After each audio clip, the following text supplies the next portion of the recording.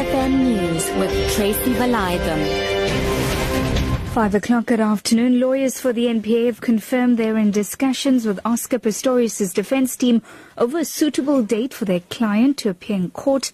His pending court appearance follows last week's decision by the Supreme Court of Appeal to change Pistorius' culpable homicide conviction to murder.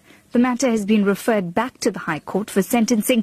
NPA spokesperson Luvuyo Mfaku again denied that a warrant had already been issued for the arrest of Pistorius.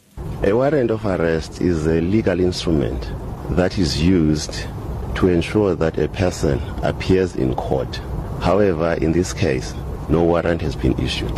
As an NPA, we are facilitating a process where Mr. Pistorius appears in court as soon as possible so that the matter can be formally postponed for sentencing procedures to a date suitable to both the state, defense as well as the presiding officer.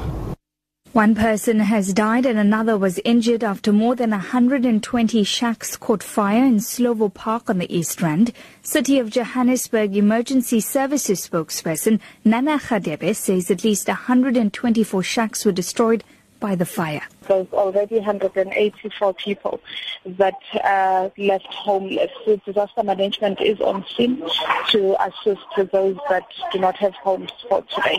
We are coordinating food parcels for them for now and later on, and a place to sleep we're still organizing. Several buses and other vehicles have been set alight by service delivery protesters as Burgersfort in Limpopo. Police spokesperson Ronald Otto says residents are unhappy with the local leadership representing them in negotiations with mines over employment opportunities. Otto says public order police have been dispatched to the area. The trouble erupted about 2 hours ago when several trucks and buses were set alight. No reports of any injuries have been received yet. We are deploying members of public order policing in that area to monitor and patrol that specific stretch of road. So motorists and drivers are advised to rather avoid that area totally and make use of alternative roads if possible.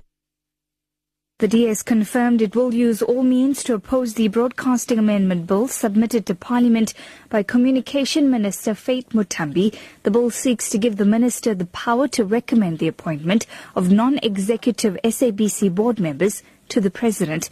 Currently, Parliament has the power to do that. The bill also seeks to reduce the number of executive board members from 12 to 9.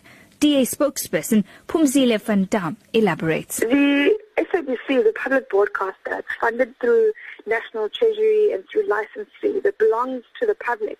And because it belongs to the public, that was the reason why board members who would manage the SABC were appointed by Parliament, the People's Parliament, by public representatives, placing that power into the minister and the member of the executive removes that public nature of the broadcaster and makes it a state broadcaster and makes it under direct management of the states and the political parties. The Cape Town Disaster Management Centre says it's providing aid to fire victims of the Military Heights informal settlements in Lavender Hill on the Cape Flats. This after fire destroyed more than 20 shacks, leaving 100 people homeless. Spokesperson for the centre, Mandy Thomas. A fire occurred last night in the Military Heights informal settlement in Lavender Hill, destroying 25 dwellings and affecting 100 people. The Red Cross Society is busy assisting with humanitarian aid, and our Human Settlement Department will be handing out fire kits. Armenia is holding a referendum on constitutional plans backed by the president to change the country from a presidential to a parliamentary republic. The BBC's Rehan Dimitri reports. Under the proposals, the country's president would no longer be elected directly, but instead appointed by Parliament for a single and largely ceremonial term. The number of parliamentary seats would also be reduced, and the party that secures a majority would form the government, which would be led by a prime minister, not a president. Armenia's opposition held a number of protests in the run-up to the vote, accusing President Serge Sargsyan of pushing through the reforms to stay in power by shifting jobs after he steps down.